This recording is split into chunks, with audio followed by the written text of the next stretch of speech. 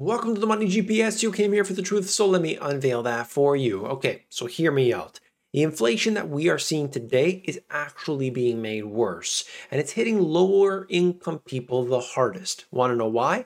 I will cover that in this video. I'll give you many examples, and I'll give you the details, beginning with this. Have you heard about this? Oil from US reserves sent overseas as gasoline prices stay high.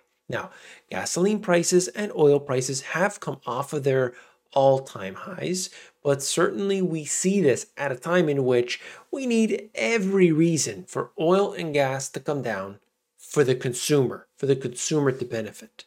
But more than 5 million barrels of oil that were part of the Strategic Petroleum Reserves, SPR, were sent to Europe. Isn't that interesting? And other places as well. When you look at this and see what has happened over this period, to me, very interesting. You, the individual, are paying more for just about everything. It's not just gasoline, certainly, everything.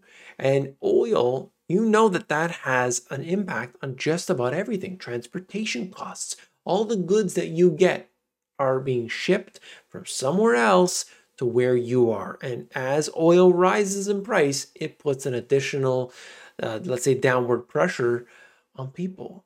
So they do talk about this in here, and I just found it to be so unusual at this time. The SPR is declining. It's getting further and further down, and yet, maybe for political purposes, this has been sent overseas. That brings me to this. We are seeing delinquencies start to increase. This is Ford's CFO. It's not yet a concern for us coming out of last year, and through the first part of this year, they were very low. It seems like we are reverting back more towards the mean. What I watch here is inflationary pressures. I'm watching debt increase. I'm watching credit card usage rise, and I'm watching savings fall down. And as a result, this is impacting individuals.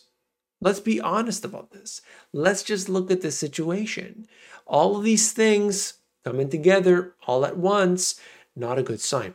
Now, this, of course, connects in with something I think is really historically unusual. But here's where car payments cost more than rent in the US. I mean, believe it.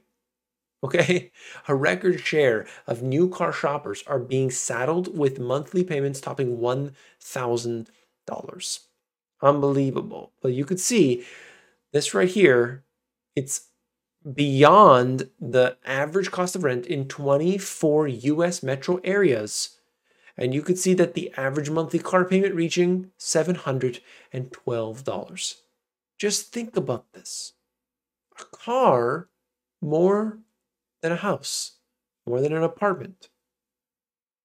My goodness. And of course, you could see it looking around, the cheapest rent, Akron, Ohio, Wichita, Kansas.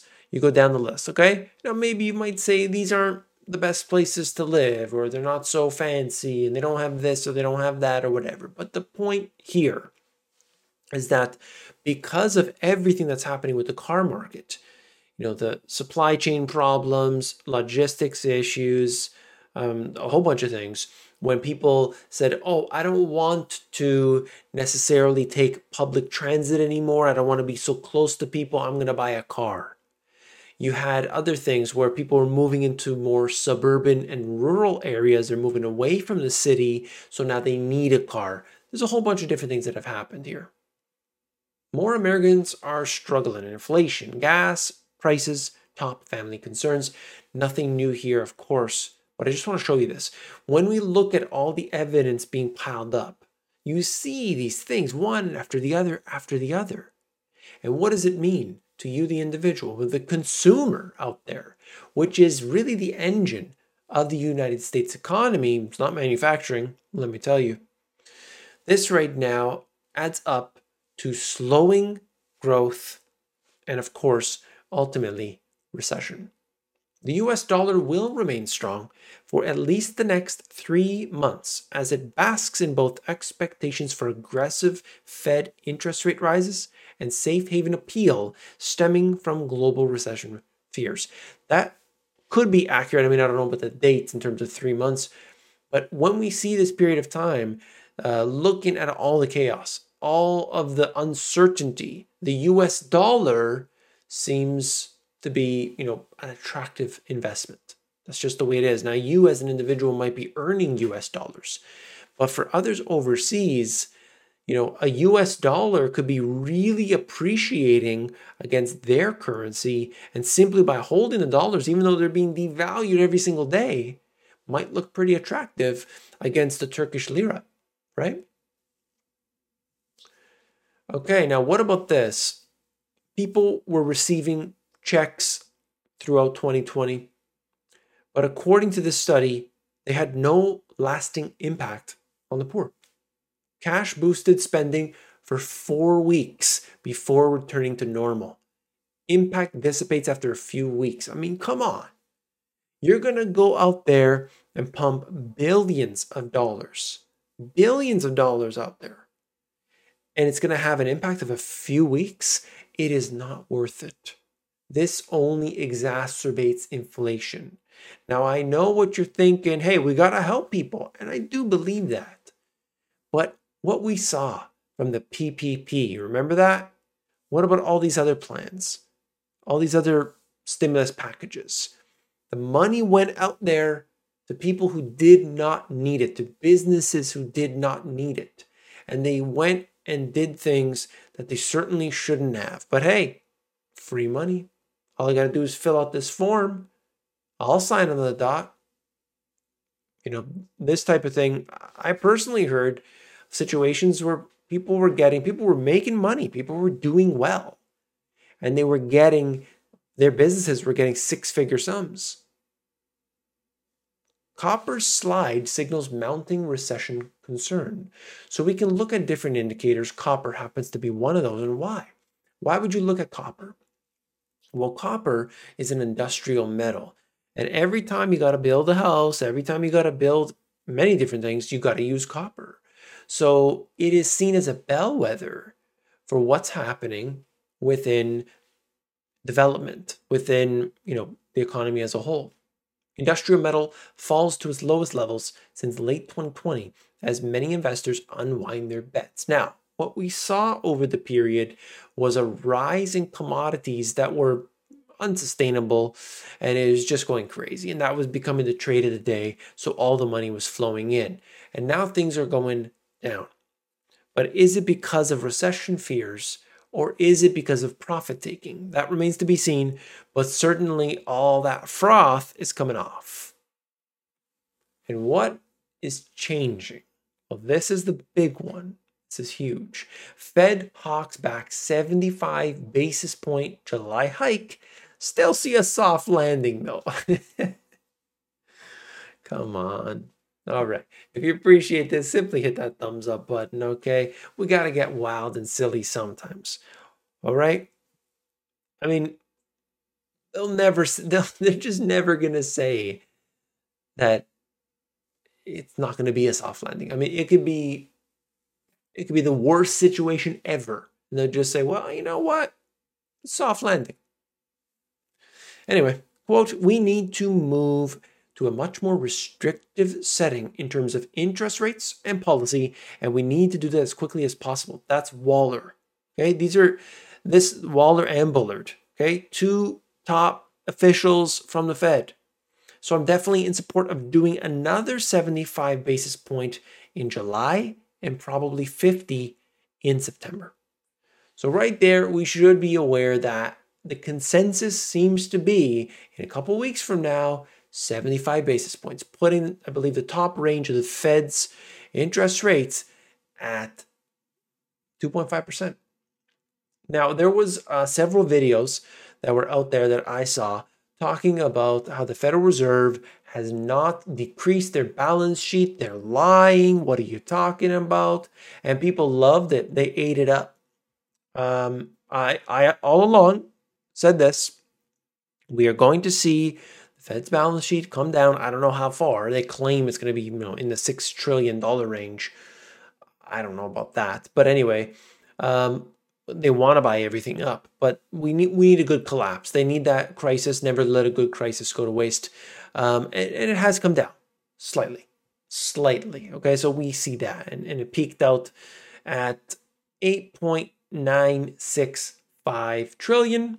And today it stands at 8.891 trillion. So it's come down a little bit, and we will see where that goes. This is really important to follow because just this small adjustment, not purchasing as much of what they did before, looking out there at the different countries, the global balance, central bank balance sheets have come down in total, not that much in percentage terms, and yet it has had a dramatic impact on the financial markets. Nobody wants to see the correlation there, but I'll just keep highlighting it over and over again. You want to know what's going to happen to the stock market? Just look at the global central bank balance sheets. But there's one central bank that's doing something different than all the rest. Do you know who it is?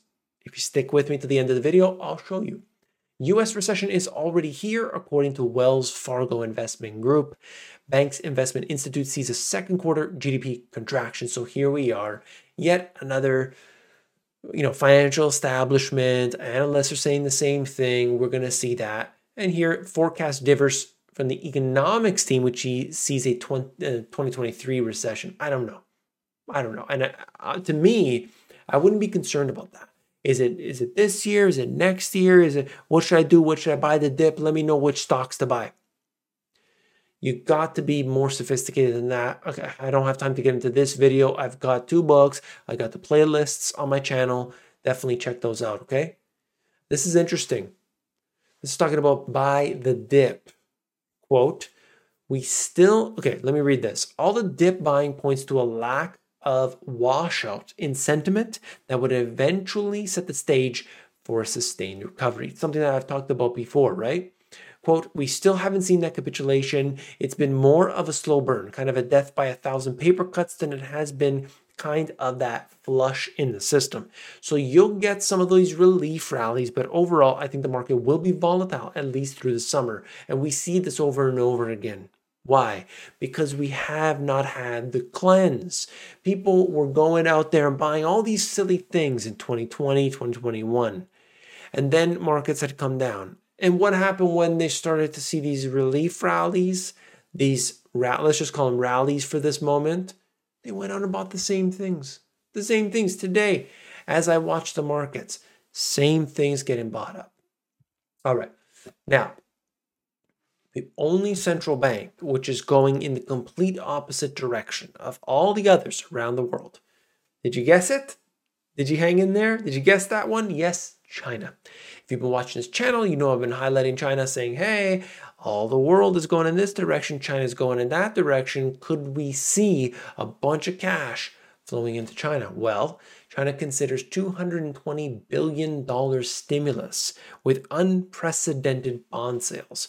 Special bonds would be from the 2023 local government quota. It would be the first time bonds are sold before the start of the year. So we will see what happens. But ultimately, when I look at this, I see more and more stimulus. So China, when every country was pumping out stimulus, China didn't. China was smart with this because they kind of stepped back and said, well, what if we don't do stimulus? The whole world is doing stimulus. They're going to be buying up all our stuff. We're the manufacturing hub of the world, and we are going to be pumping out stuff left, right, and center. So why don't we just hold off, save our dry powder, or whatever you want to call it, and we will just wait. And then when everything slows down and everything starts to get real iffy, then we'll pump it out. You see what they did? At least that's the way it appears on the outside. Now, this is interesting. It's been looking very attractive to investors. In this case here, I don't know what's going to happen long term. I mean, if it's a global slowdown, it's going to affect China. We see that. But maybe they're trying to just hang on to what they can. I don't know. You tell me what you think. If you appreciate this information, simply hit that thumbs up button. It's right down there. Don't go away. Less than 10% of people are actually hitting that one button. So if you hit that, you'll be supporting the channel. And of course, don't forget to join 282,000 1,000 people here on this channel. Hit that subscribe button so that you can get all the best information each and every single day. I bring you only the best, okay? See you on the next one. Take care.